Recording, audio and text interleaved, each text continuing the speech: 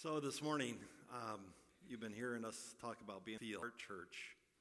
And some of you may be sitting there thinking, yeah, I don't feel God's presence. I don't go through those periods as well. Being a heart church is this. It's choosing to love. It is choosing to love in spite of the suffering. It is choosing to love in spite of the challenges, the disappointments, the brokenness. That's what it means to be a heart church. And I think that is really what Jesus was asking for, because that is what those apostles became. They became followers of Jesus who loved Jesus, who loved his people so much that even in spite of the stuff that they were going to go through and did go through, their love, their commitment to choose love never failed, even to their last breaths. And so that perhaps prepares us for this parable, the story today. It's more of an allegory is how it gets translated. But it's the 10 maidens is really a parable of judgment. When we talk about judgment, we're talking about how Matthew positions this. He positions it at the very end of his gospel. All these parables of judgment come at the end because now it is important for his followers to hear and to understand what he will go through and what they will go through. It's a warning to his apostles, but also to the church to remain awake and alert to the coming of Jesus Christ. And it is a promise. It is a promise to his followers that he will be coming. Jesus will be coming again, even if he is delayed. How long have we been waiting?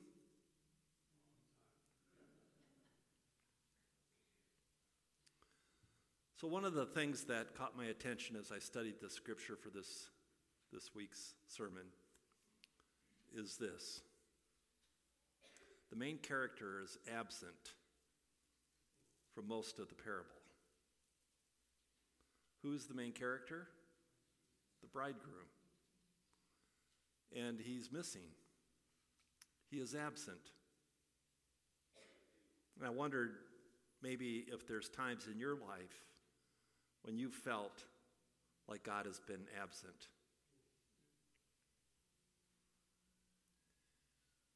Marriages in Jesus' day included the bridesmaids gathering at the bride's house and waiting for the bridegroom. The bridegroom would come and bring his bride to his house, where the ceremony would continue. And so the cause of delay, many scholars have kind of speculated what would cause this kind of a delay. And most often it was this. They were haggling over the quality and price of the gifts that the bride's family was receiving. What if the bridegroom was insistent on giving his life for the bride? As parents of the bride, would you be excited to hear that? I'm going to marry your daughter, and shortly after I marry her, right at that point, I'm going to die. What does it mean that we cannot see God? What does it mean that God seems to be physically absent from our lives? Does that mean that God has abandoned us? Does that mean that God does not love us? The Reformers really wrestled with this question. And Luther's response was that God was often, he described him as Deus absconditus, which means, translated from the Latin, the hidden God. God is hidden from us sometimes. But does that mean that God is absent? No. There's a writer, Frederick Capon, and he says this. He says that this story shows a master interpretive key. And that key is this. It's the inclusion before the exclusion. Those who are outsiders by the end of the story started out as insiders in the beginning of the story. And that should be a word of good news for us. All the 10 virgins, the 10 maidens, both wise and foolish, are equally members of the wedding party. None of them are excluded by God, by the bridegroom. And if you want to find fault with them, maybe you could find fault with all of them, because all 10, it says, fell asleep. If we're supposed to keep watch and we fall asleep, we might be in trouble. Those maidens who are affirmed at the end of this story are the ones that continue to believe in this interpretive key, this mysterious main character, the bridegroom. They believed in him and his promise that he would come again. They did not stop trusting in that promise, even though his appearance was delayed. They trusted him, that he would arrive just as he said. And those who are condemned at the end did not live their lives with this same trust. Faithfulness means to keep watch, to be ready for the one who has been absent, but who will come at any time. So let me be real clear here, first off, is that having extra oil is not a spiritual achievement. It is not a moral enhancement. It is preparing to follow the bridegroom for whenever he comes. You see, what this story is about is not about what you are doing, but who you are following. We can all do things to make us look better in the sight of the world, thinking that we can make ourselves look better in the sight of God. But that does not interest God. What interests God is who is following his Son.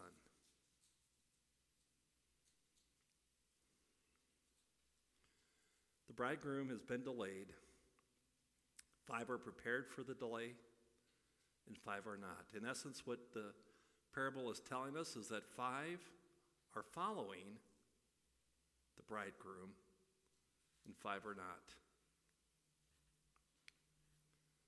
The parable also challenges our view of faith. If faith for us is just an intellectual assent or agreement to a proposition, is it any different than just a thought? Maybe a mental agreement? Maybe it's liking Instagram posts and memes.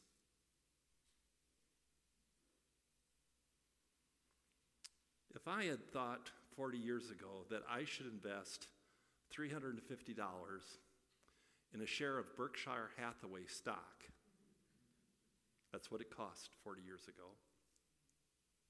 If I had thought about that, I would be worth nearly $500,000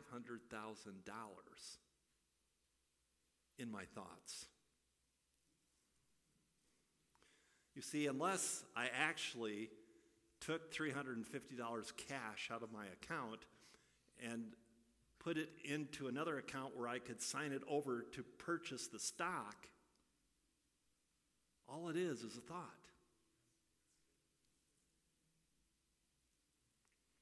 If the real work of faith is already done, and all we must do is believe, then do you really want to make an investment in a relationship with God?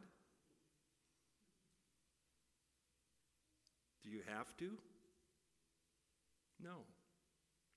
Faith is not an assent, an agreement to a proposition. It is the living out of a trust relationship with another person. Perhaps a better question is this: if God has already done this for me, why wouldn't I want to live out a life of faithful response in relationship to Him? Did you get married, those of you who are married, did you get married to just see how much you could get away with? Did you get married to see how much you might gain for yourself? Or did you get married because you loved someone and you wanted to make an investment in that relationship? You know, the way we think about God and this relationship with God, I think, is sometimes a little nuts. I mean, we turn it into this mental, intellectual exercise where we have no connection to it.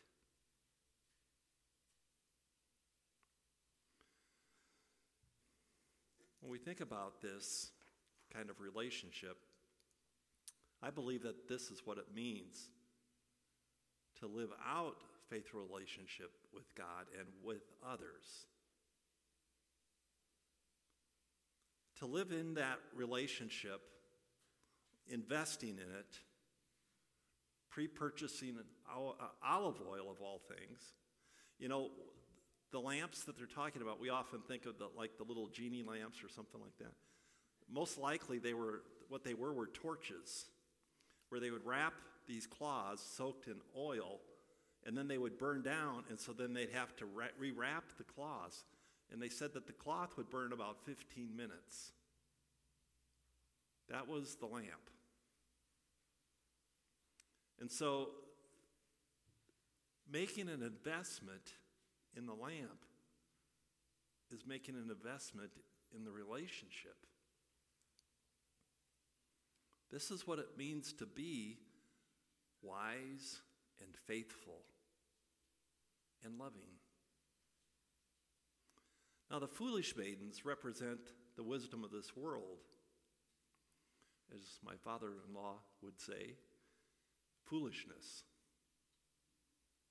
Investing in the wisdom of this world is pure foolishness.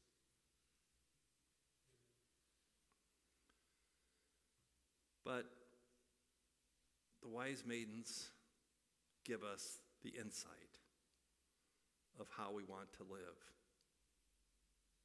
Because only the wise have the faith to get them through their lives with a bridegroom that they cannot yet see, with a bridegroom that they yet don't know. It is their faith that continues to compel them to invest in the relationship, to be prepared, to be waiting with extra oil. After all, it's a wedding. You know, Jesus uses the most interesting illustrations in his teaching. And I was reading this article this week. A favorite writer of mine, he's never written a book, he just writes blogs, and he used to write articles until he retired this past year for his church. But his name is Pastor Mike Glenn. He's out in Nashville. And he wrote this week. Jesus was a master of illustrations. Most of the time, the stories were pulled by Jesus from real life. When reading the text, you get the sense that Jesus may have pointed to a man out working in his fields and saying something like, there was this farmer who was planting seeds. Jesus used common everyday moments to leave us with unforgettable teachings of grace and salvation and even judgment. A man had 2 sons. Who cannot relate to that story?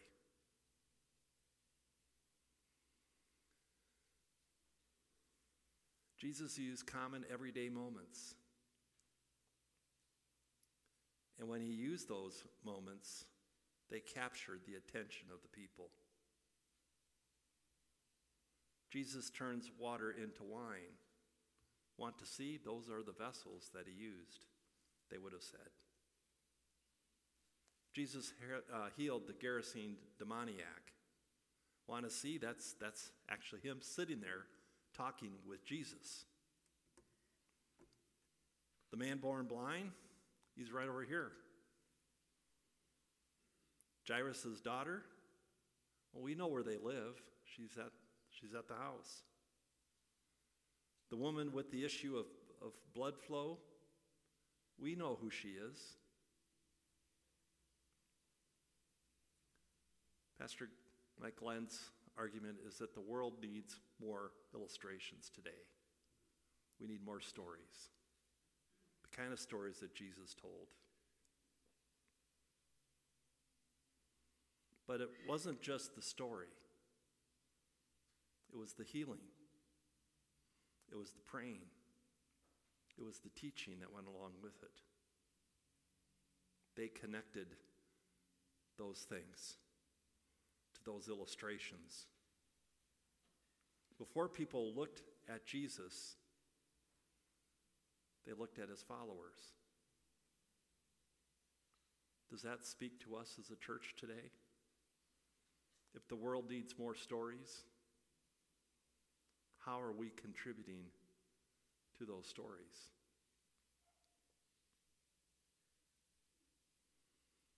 Are we keeping watch? Are we keeping watch? If we are, perhaps part of the problem is we are keeping watch for doomsday. But that's not what this story that Jesus told us about is about. What he told us is to keep watch for a wedding. Who doesn't like a good wedding? The bridegroom is coming. And this is the wedding that we have all heard about. It's been talked about throughout the village, throughout the community. We've been waiting for this day. The bridegroom is delayed. Where is the bridegroom? But we know that he is a faithful bridegroom. So we must wait. After all, it's going to be a grand wedding. And the wedding feast will register as a Michelin star experience. Why wouldn't we want to be prepared? Why wouldn't we want to wait for such a day? Are your lamps trimmed and burning? Have you ordered the extra oil? So as we think about this parable, what do you want to do to keep awake? What will you do to be ready? I could give you all kinds of answers. We do that every week. But as I prayed about that this morning, what I heard God telling me was, let them come up with the answer. How will you prepare for the coming of the bridegroom? Will you pray with me? Gracious God, we thank you for these wonderful stories, even though sometimes they're stories of judgment. But these stories have been given to us. They're your word, Lord, and they're given to us to awaken us, to enliven us, to enrich us, to console us, to give us hope. And we are so filled with hope this morning because you have invited all 10 of the maidens, even the ones who weren't prepared. So, Lord, just work on our hearts. Help us to be prepared for the day which is coming, the day of your return. The bridegroom who comes to take her bride, his bride, to take his bride and to take that bride, the church, to be with him always. In Jesus' name we pray.